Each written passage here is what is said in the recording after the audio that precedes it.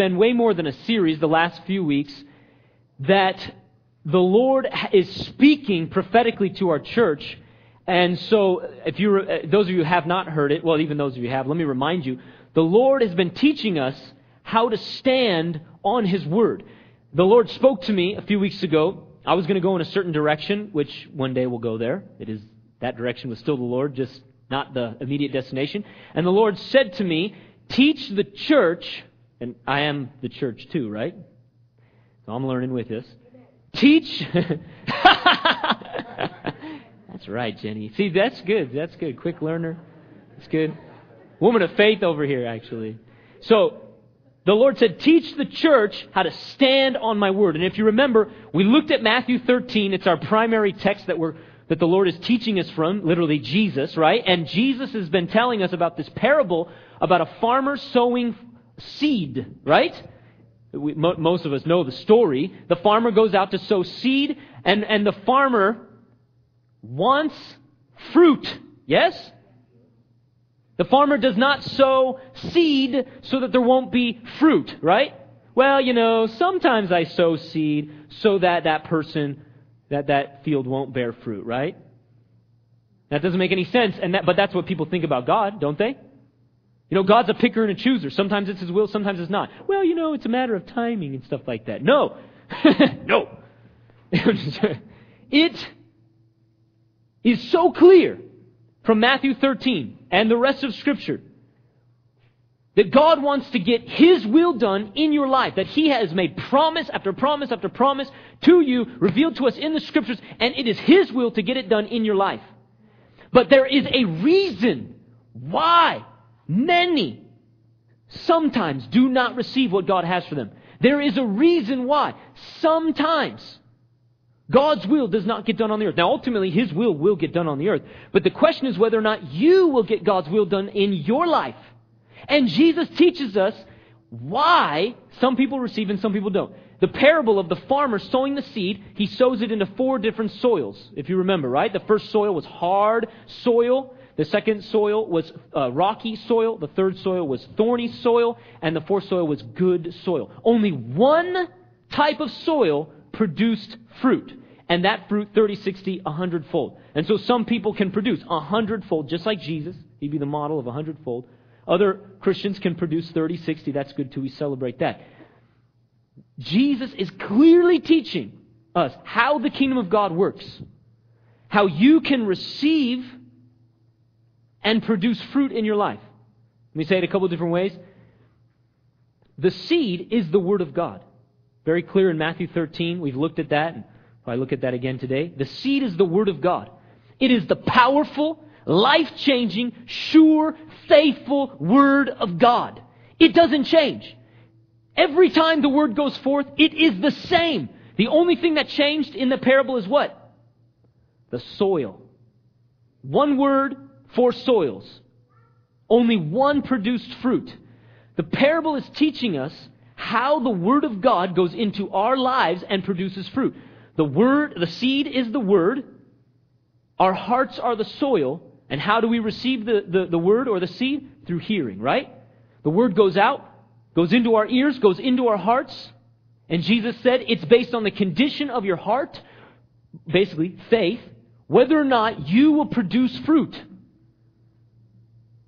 It's so painfully clear that God wants to get His will done in your life. He wants to answer your prayers. He wants to see His supernatural power produce fruit in your life. He wants to see on earth as it is in heaven, right?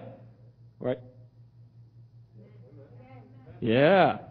That's right, guys. I know you're tracking with me. But it's contingent on our hearts. It's contingent on our faith.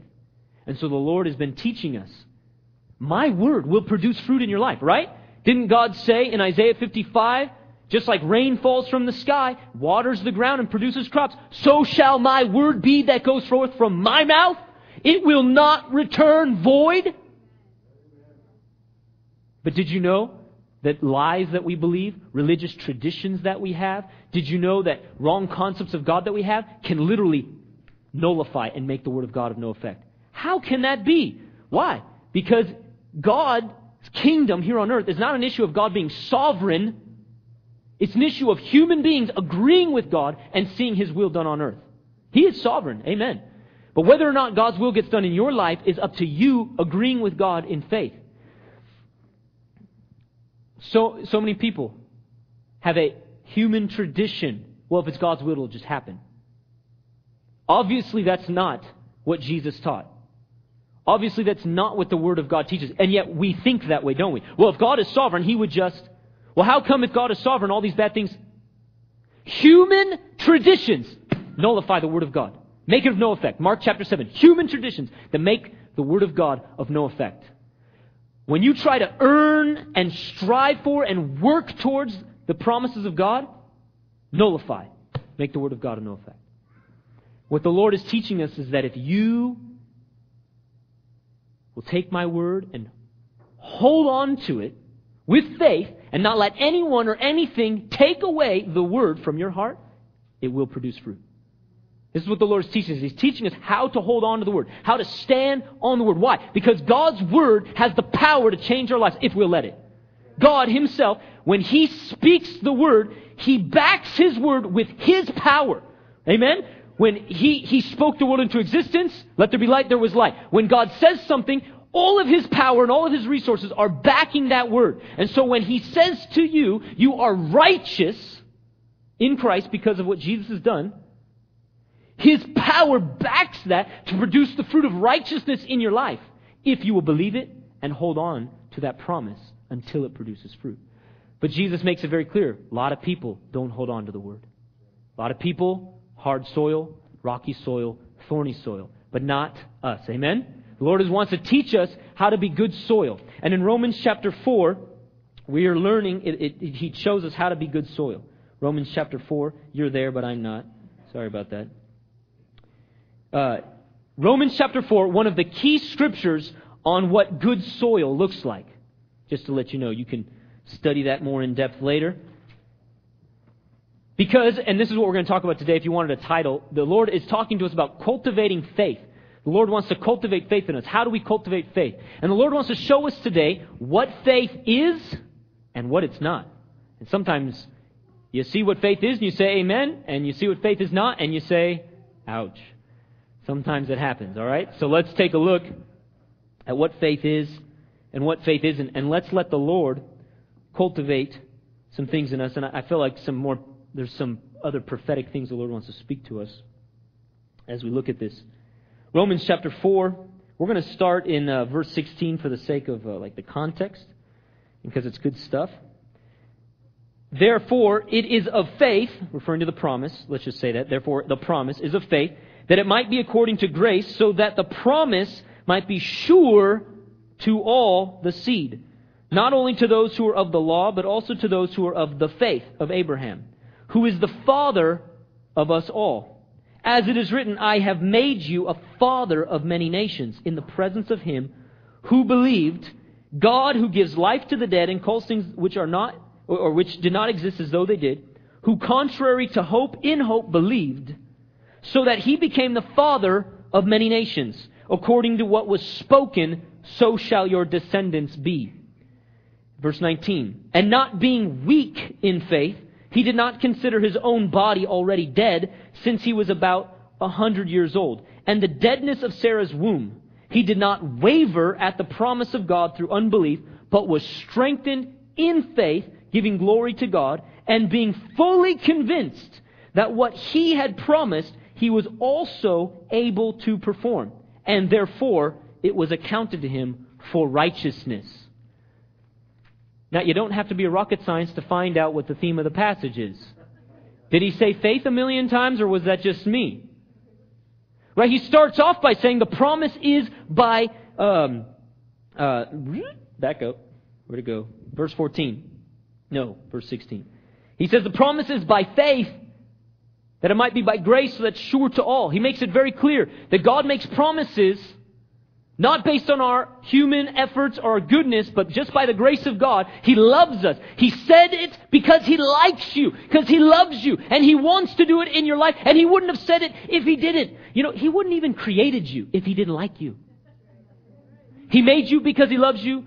He nailed himself to a cross.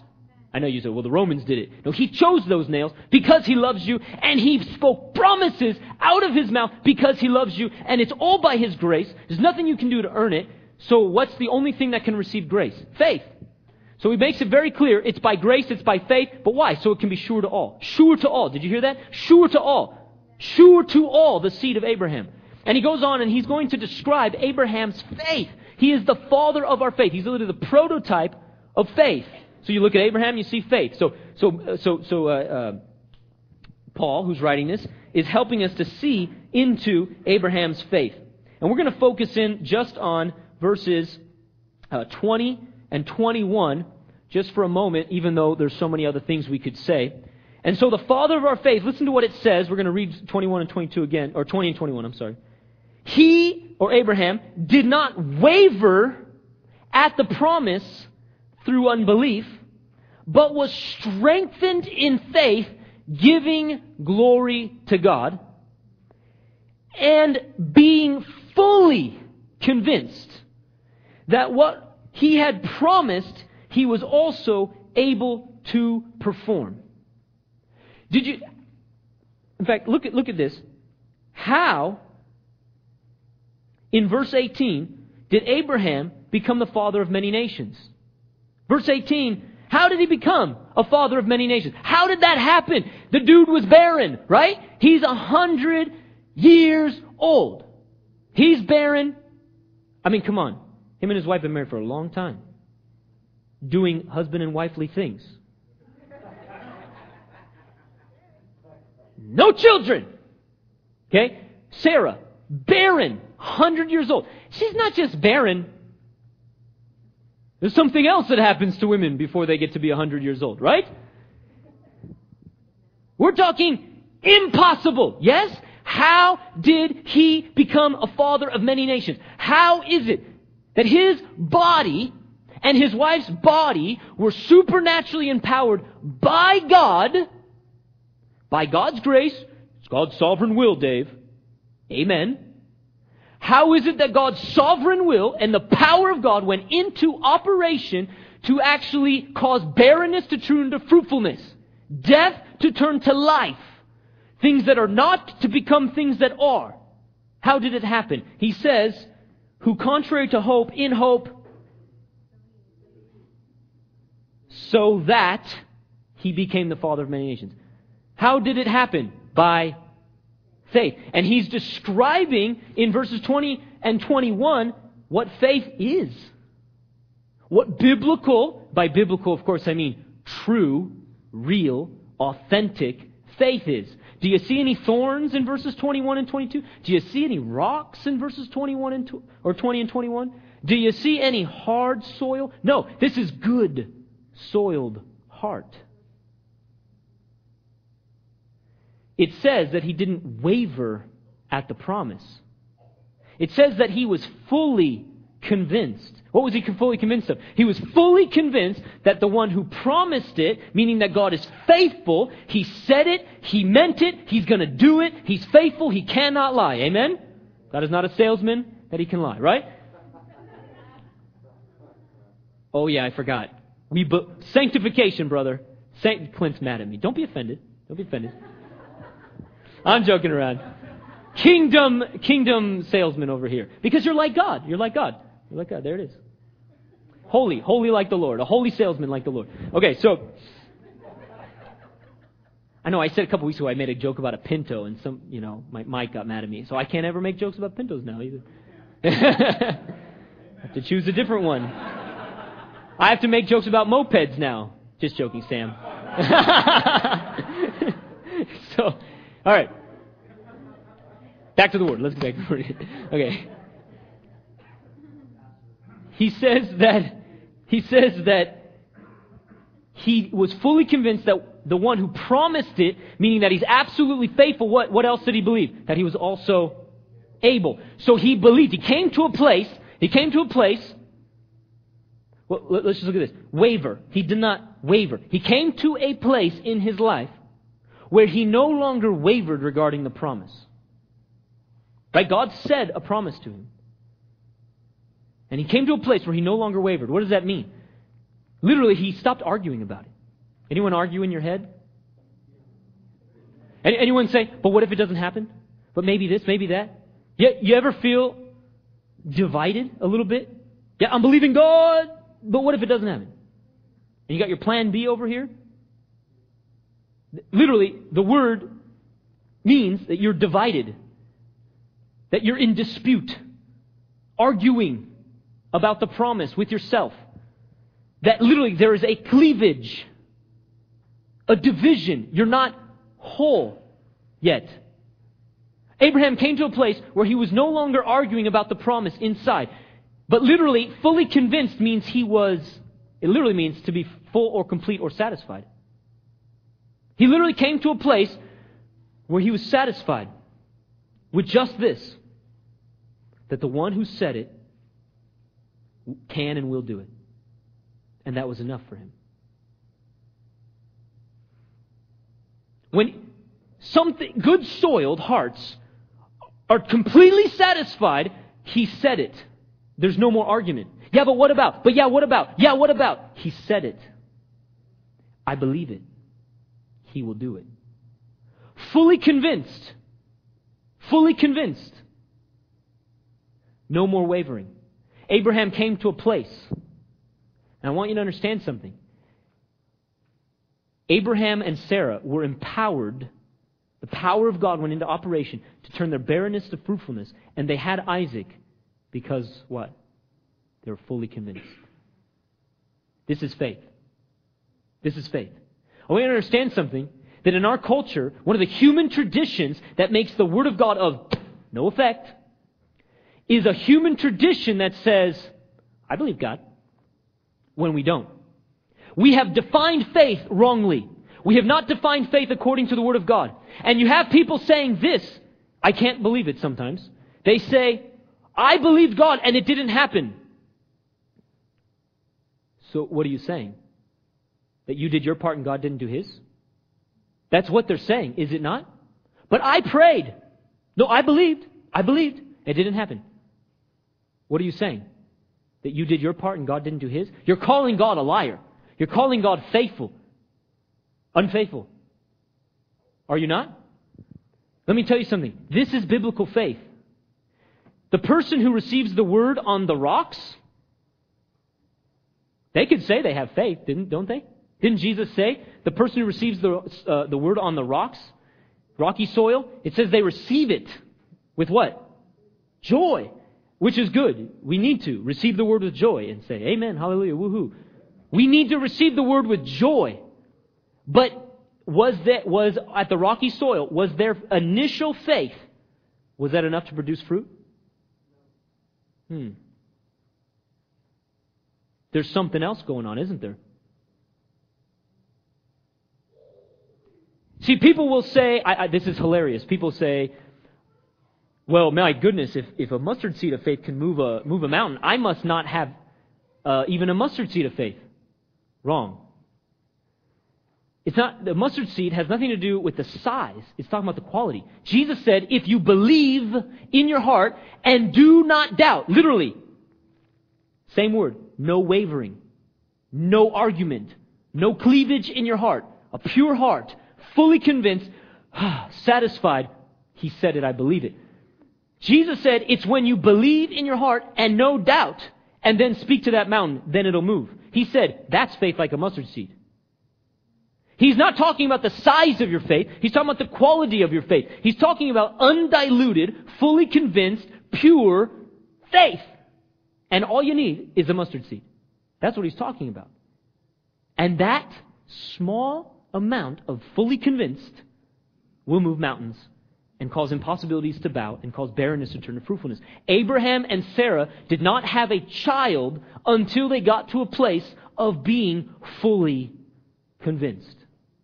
And when they were fully convinced, Hebrews 11 talks about Sarah's side of it. She was fully convinced and believed that God was able to do what He had said. And when they believed, they had a kid. This is what faith looks like. And there's things in our hearts, aren't there? Rocks, thorns, that are competing with that faith. Yes? That is why the Bible calls it the fight of faith.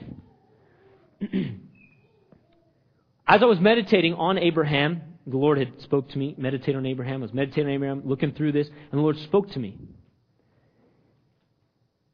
for us today. Because some of you might know the story of Abraham. Let me just run through it really quick. So he's like 75 years old, and he's living in a country, and the Lord speaks to him and says, come out of that country, leave your family, and I'm going to make your name great. Okay? Goes on, and he says, I'm going to show you a certain land, and I'm going to bless you, make you a blessing. I want you to understand, he didn't tell Abraham where that land was. He did not really tell him specifically how he would have descendants or anything. He just said, I'm going to make you a great nation, and I'm going to bless you and make you a blessing. Abraham believed God. Okay. Took God at face value, believed Him, and obeyed. Faith takes action, right? The obedience that says, well, He said it, so I'll just do what He said. And he believed God. And you look at Abraham and you say, man, father of our faith, that is so cool. Yeah, right? We'd probably barely even do that, right? Okay. But you know, Abraham really struggled a lot. Father of our faith. I mean, he's a man of God, right? Man of faith over here. I believe God spoke to me. I'm going to be blessed, be a blessing, be a great nation. He ends up in Egypt, and he thinks to himself, he reasons in his natural mind, well, my wife is beautiful. If they find out she's my wife, she'll kill me, take my wife. Right? Hello? Didn't God make a promise to you? Right? I'm not judging Abraham, but you see what I'm saying? God told you He's going to bless you. God told you He's going to make you a great nation. And here you are thinking, reasoning in your mind, well, I'm going to have to lie. I'm going to have to do something. Right?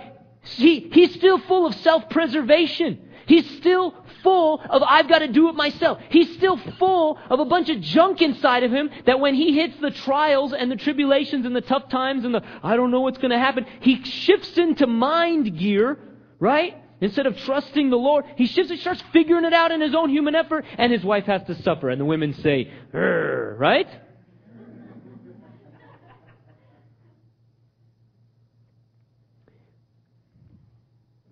Another time, his wife does the same thing. She reasons to herself. Well, hey, you should just sleep with my maidservant Hagar. And the wives say, dumb, right? I mean, right? They figure in their own human reasoning, well, it's not happening, right? Well, something, right? We got to make it happen. We got to do it. God said it, so we've got to make it happen. No. And so they're trying to figure it out in their own human understanding. I'm convinced, fully convinced.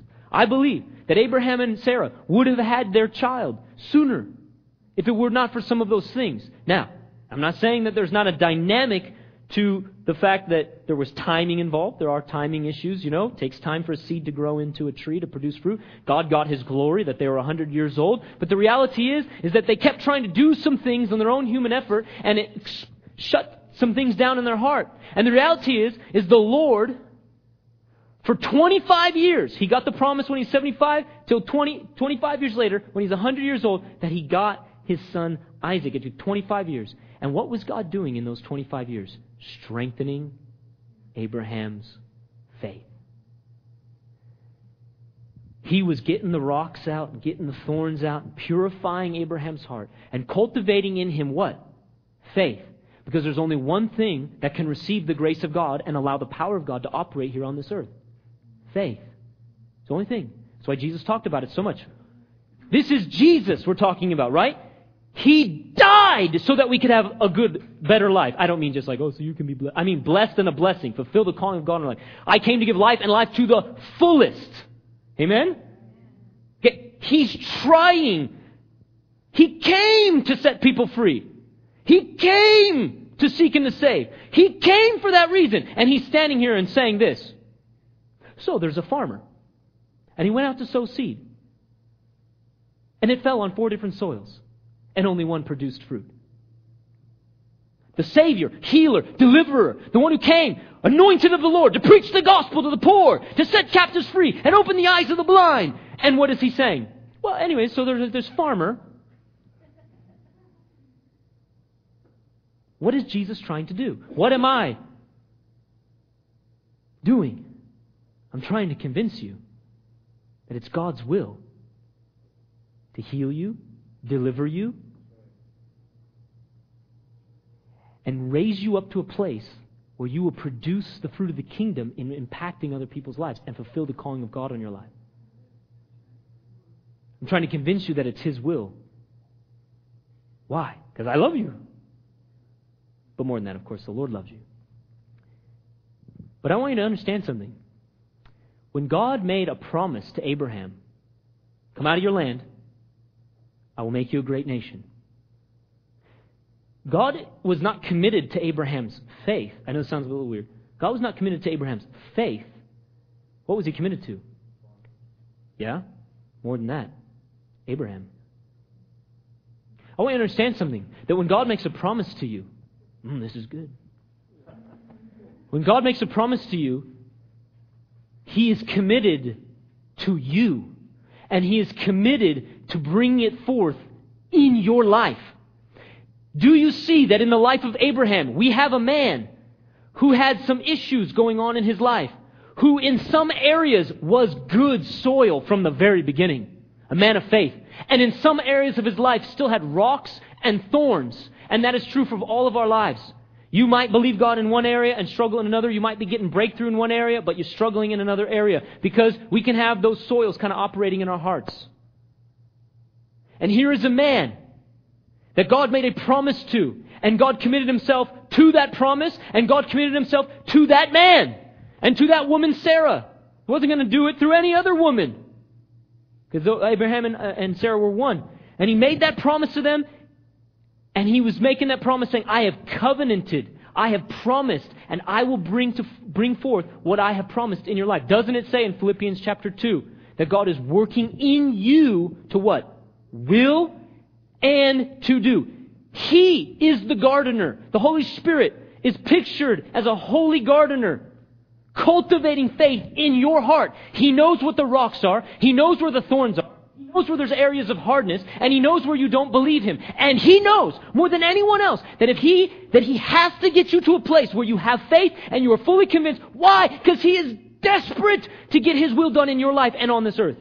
He died so that nations would be discipled, be blessed, come to know Him. Amen? He died so that justice would come to the ends of the earth. Amen?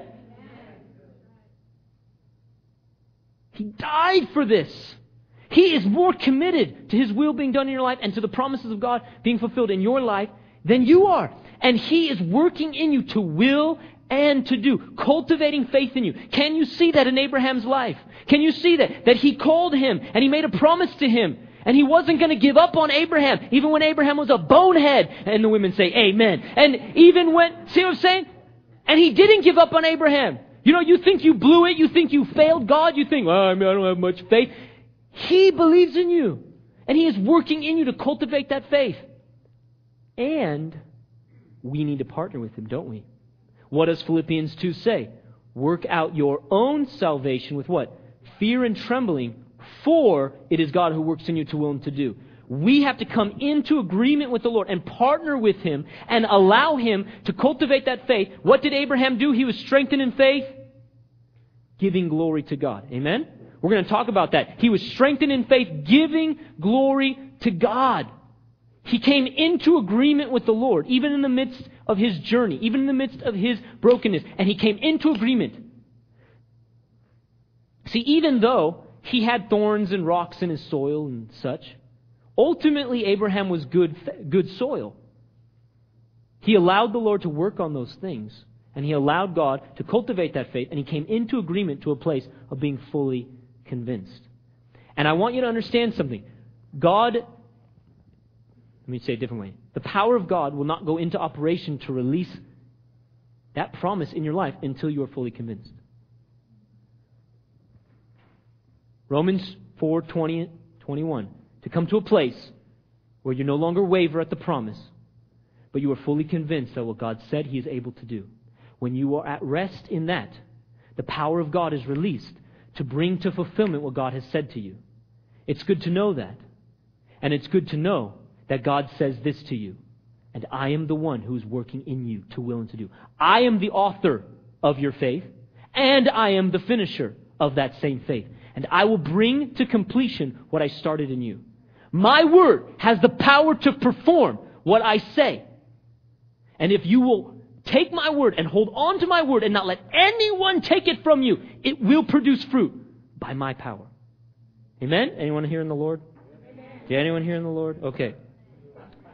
So in Matthew 13, let's take a moment to look just a little really quick at the rocks, the hard soil, the rocky soil, the thorny soil, to understand what the Lord needs to get out of our hearts. Does anyone want to be fully convinced? You want to be good soil? You want to see God have His glory on the earth? I do. I want to believe God. You want to know why? Because there's billions of lost people. Well, it's not even talking about the billions. How about just the thousands that are just right out there?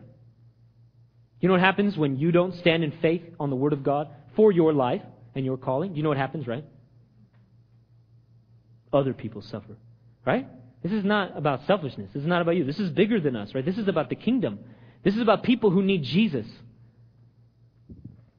And so, that's one of those other, I said that because that's one of those other human traditions that make the Word of God of no effect. That somehow this faith thing is selfish. It'll shut you down, shut you down. That's how the Pharisees were, right? You remember that, don't you? This is hard soil. Let's talk about the hard soil. You remember that, right? Jesus is at church one Sunday. And the Pharisees are actually waiting for Jesus to heal somebody so that they can accuse Him of healing on the Sabbath. That's funny because in our culture, people don't even believe in healing. At least the Pharisees believed in healing. Jesus asked them a question. There's a man with a shriveled hand, arm, whatever. He says, step forward, and he says to him, he says to the Pharisees, is it lawful to heal on the Sabbath? To do good or to do evil? To kill life or to save life? They don't say anything. Jesus was so happy about that. No, actually, you know what it says in Mark chapter 3? That He was angry and grieved at their hardness of heart. You want to know why? Selfish. Selfish. Absolutely selfish. They cared more about their rules and they cared more about their stupid theology that they had taken out of context than a man with a shriveled arm. How much more people who are going to hell? How much more people who are bound by demons? Literally, Jesus is furious at times when religious leaders care more about their human traditions than about people. Amen? That's one example of hardness of heart. Hardness of heart is pride and selfishness. Hardness of heart. A person can be sitting in church, literally hanging out with Jesus, like the Pharisees. And because of their human traditions and religious concepts and Bible verses that they have, the Word of God can't get through even at all to the heart. The Bible calls them strongholds. Strongholds. People living in denial. Denial. So that literally, I could be preaching the Word of God, and somebody's sitting there, and they have their mental gymnastics and their self-denial, and they just know how to just dodge the Word like the guy in Matrix. And somehow, the Word never even makes it in. They're the kind of people that they're the kind of people that they don't even remember what you preached on. Did you take the Word and go home and meditate it and think about it and pray it and get it into your heart and get it into your life? No, because I thought it was just a sermon. I thought it was just a waste of time. Hard hearts. That you say, hey, but didn't you hear that word preached? And someone goes, huh? No transformation. And you'll find these people just stuck, living in self-denial. You know, self-deception is one of the scariest things, is it not? James chapter 1 says, receive the Word of God with meekness, with humility. Open your heart. Let your heart be soft, tilled soil, and just receive the Word of God. But he says, but a lot of people, he says, don't deceive yourself. Don't be a hearer only and not a doer. Deceiving yourself. Because a hearer only and not a doer, what are they? The person who goes, looks at their in the mirror, sees how beautiful they are, and then walks away and they say, oh, I can't even remember what my hair looked like. I can't remember what my eyes look like. Literally, a person who has a hard heart will hear the Word of God and forget it like that. I don't mean just forget what the sermon was about or the title or the Scripture. I mean, won't even understand, no understanding of the reality of these things and how it could change their life if they would hold on to it. People who have hard hearts hate correction. They usually avoid church anyways. Right? Proverbs 1:17. Fear of the Lord is a beginning of wisdom, but a fool hates correction. Right? They don't want anyone to tell them what's going on in their life or what they need to change. No. So either they avoid church or when they're at church, they put up that wall so nothing can get in. Hard. They hear the same word that everyone else does, don't they?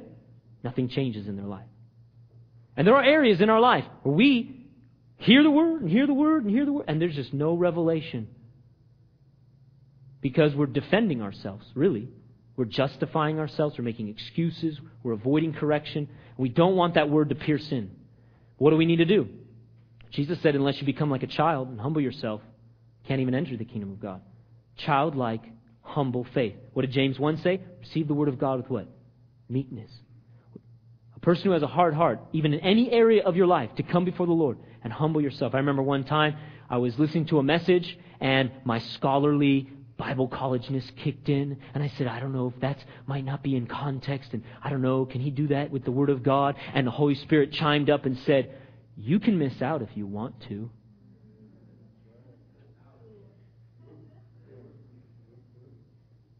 The Pharisees were scholars, were they not? And they had misinterpreted and taken the Word of God out of context. And they were hardened by their own Bible study. Horrible. I humbled myself before the Lord right there. Pause that tape. Rewind. Lord, I repent right now. I receive whatever you have for me. We'll figure out the details later. I just want you. Until you come to a place of desperation, humility, and repentance and say, Lord, like a child, I want to receive. Now, I don't mean just being gullible, obviously. I mean when you hear the word preached. Rocky soil. Do you realize so many rocky and thorny people? That's the Christian who receives it with joy. You say, amen. You say, that's good. I'm going to write that down. You receive a prophetic word from the Lord. You receive a good, encouraging word. And you receive it and you put it in there. And then it'll just produce fruit. And your life will be so wonderful. And there will be no trials or tribulations as a Christian. No, what does it say? How does he describe the rocky soil? He says, verse 20 of Matthew 13, but he who received the seed on stony places, this is he who hears the word and immediately receives it with joy, yet he has no root. Where? In himself. Talking about the heart, isn't it? No root in him. In himself. But endures only for a time. Why? For when tribulation or persecution arises because of the word, immediately he stumbles. Do you realize that everyone who has the seed in them will be persecuted and have tribulations? Everyone has the sun beating, every seed has sun beating down on it. Every soil has the tribulations that Jesus is talking about. Why is it that some make it to be good fruit or good soil and produce fruit? Has nothing to do with the trials and the tribulations. Has nothing to do with the circumstances that you're going through. His word didn't change when you started going through trials. His word didn't change when there was a delay in the promise. His word didn't change. What's the problem? It's in yourself, is it not? The problem is that we weren't prepared for the trials and tribulations. Why? He describes the soil as having shallow soil, lots of rocks, and the plant doesn't have enough roots. I'll tell you what it is. Number one, the person doesn't have enough of the word in their life. You heard one sermon, one message, one thing, but you didn't take the word and start meditating it and studying it and praying it and doing all that stuff, right? You kind of got like one aspect, but you didn't do what Clint said. You didn't get the whole story. And what happens is when you have more of you and less of the word, guess what happens? You stumble and fall. What are the rocks? They're unresolved issues in your life. Things that are going on inside of you that you have not reconciled with the Word of God. Lies that you believe about God, lies that you believe about yourself, past issues that you have not let go of, things where you have not allowed the forgiveness of Jesus to touch you, or things where you have not let go and forgiven other people. And those rocks, guess what happens? You hit them, you stub your toe, and it says you fall. The word he stumbles literally means to become offended. Offended. You stumble and you fall, literally, over your own issues that you have not brought to the Lord. What do we need? When we hear the promise of God, what do we need to do? You need more Word. We need more Word. We need more and more and more to flood our hearts with the Word, to get that soil deep and to get those rocks out. How do you get the rocks out? Just being real and authentic before the Lord. When He tells you there's an issue, you confess it and deal with it. But I'll be honest, how do you know you even have lies about God? How do you even know you have issues? How do you even know that you have unresolved issues? I'll tell you how. The light of God's Word. Amen? I don't even know. I don't even know what's going on inside of me. I don't even know why I keep stumbling and falling. I'll tell you why. You just need more Word. Right? How do you find out? How do you know where there's a counterfeit $100 bill? You look at the real thing. So the more you look at the real thing, the more you understand the counterfeit. So the more you just look into the Word of truth, you see what God is like, and you go, oh, I believed a lie, as it passes you by. As you pass it by, I should say. So many people just focusing on the x-ray. I got a sickness right there, got a sickness right there, got a sickness right there. I'm meditating on the sickness, meditating on the problem in my life, meditating on my past. Yeah, got a problem, got a problem, got a problem, got a problem. Good, yeah, we got a problem, thank you. What's the solution? Amen? The Word of God. Get your eyes off the x-ray and start focusing on the cure. Go to the great physician. Hi, I have an x-ray. I need help. Amen? We need to get those roots deep into the soil of God's love. We get those roots deep into the truth of God's Word. We've got to go deep. Why? Because trials and tribulation will come. We'll talk probably more about this rocky part because we've got to learn how to hold on to the Word of God through those trials. But what happens when you you've not dealt with the issues in your life, and the Word is not enough in your life? You stumble and fall. What does that mean? You become offended at God. You get mad at God. You get disappointed at God. Or mad and disappointed at other people.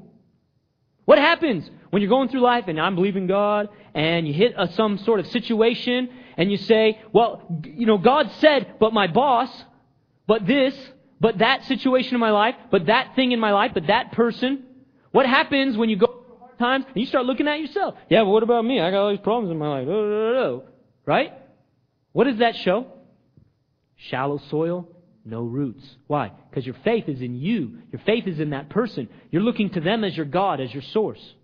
And you are bound to become disappointed. If your faith, if your hope and expectation is in anyone else, husbands and wives, hear me, you will be mad at them.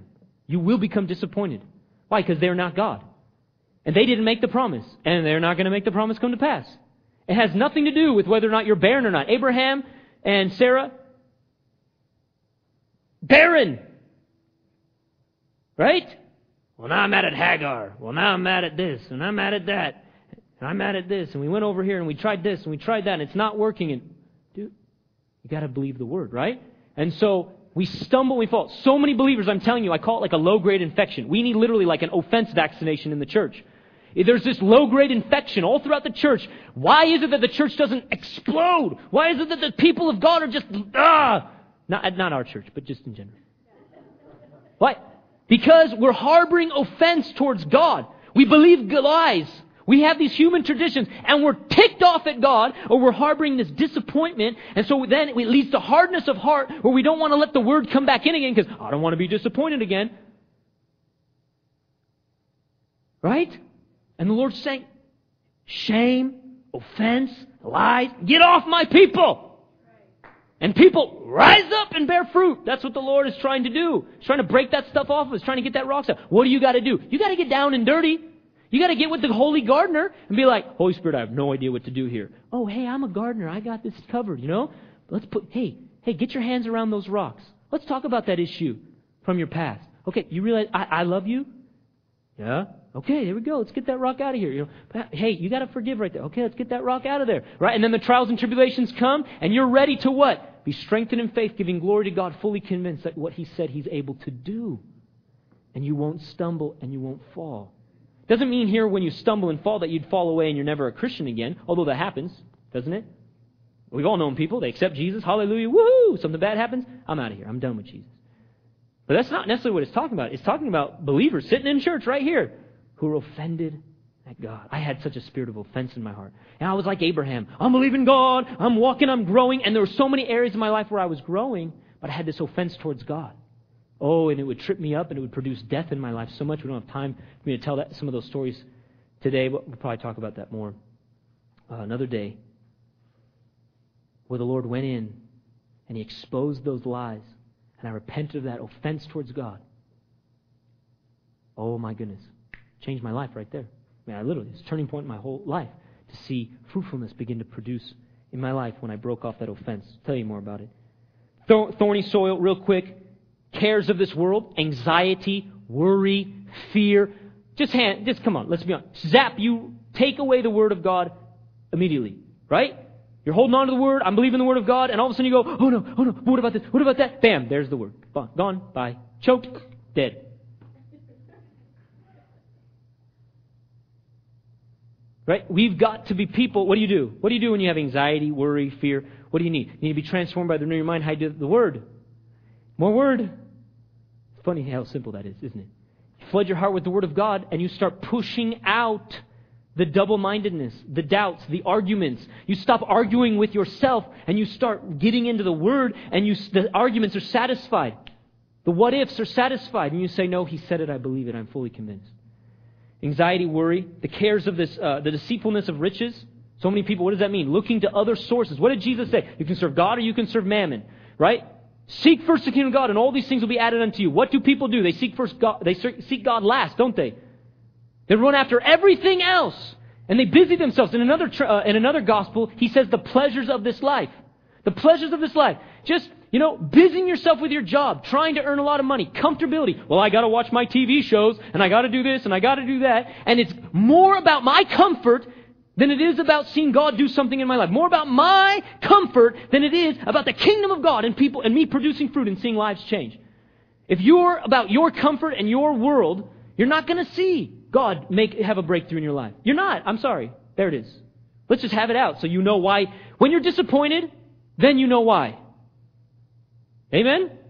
When you're disappointed with God, if you have rocks and if you have thorns, now you know why you're disappointed. Don't blame God. It's not being, well, it wasn't God's will. He didn't come through, now I'm mad at God. Just be mad at yourself, okay? No, I'm joking around. Just take responsibility and recognize, as long as you're looking to money to be your source of happiness or your victory, well, I've got to have this job or I've got to do this or whatever. As long as you busy yourself and you don't put the kingdom first in your life, those things will not be added unto you. But what happens when you say, Lord, in the wilderness, in the midst of having nothing, I will still praise you. In the midst of the wilderness, I don't have anything, but I have you. I don't care if I get the promise, because I have you. You're more important. I'd rather be in the wilderness with God than in the promised land without God. And when you can come to that place and you say, I'm going to seek you first, I'm going to be faithful what you've given me, I'm going to believe you, I'm going to stand on your word, and I'm going to seek you, all these things be added unto you. But what happens? Those thorns and the word are in competition, are they not? Come on, you can't be friends with God and friends with the world. The Bible says that. And yet we're trying to do those two things. And I'm telling you, the worldliness will just choke the word out. And you'll be a Christian going to church and you're like a green stalk. You look good. Ain't no fruit on you. People looking, where's the fruit? I want some fruit, I'm hungry. And I'm a church-going Christian, I look good, and I'm a green stalk. No fruit. Why? A lot of thorns all over you, choking the fruit out. And so we've got to get the Word into our, again, just the Word, spending time with the Lord, seeking His face, getting intimate with the Lord to allow Him deal with those rocks and deal with the thorns, get down and dirty with the holy gardener, and let Him cultivate faith, good soil, pure heart in our lives. Amen? And what happens when you're fully convinced? The power of God. Take your barrenness to fruitfulness and cause you to produce fruit. And we want to be a church that produces much fruit. Amen? The Lord would call us to raise up a multitude of disciples and churches to impact this world. The Lord would call us to believe Him to see a harvest of people come to Jesus. Well, what's it going to take? Well, we said it once and we prayed about it once. No. It's going to take strengthening our faith, giving glory to God.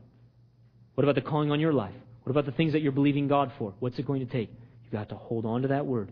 And the Lord is saying, I'm committed to you, and I will cultivate that faith with you. Now partner with me. Let's get that stuff out. Let's cultivate faith. Amen? Let's stand up.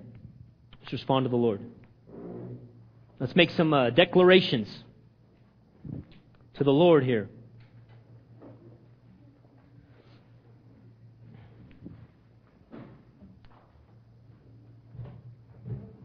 Let's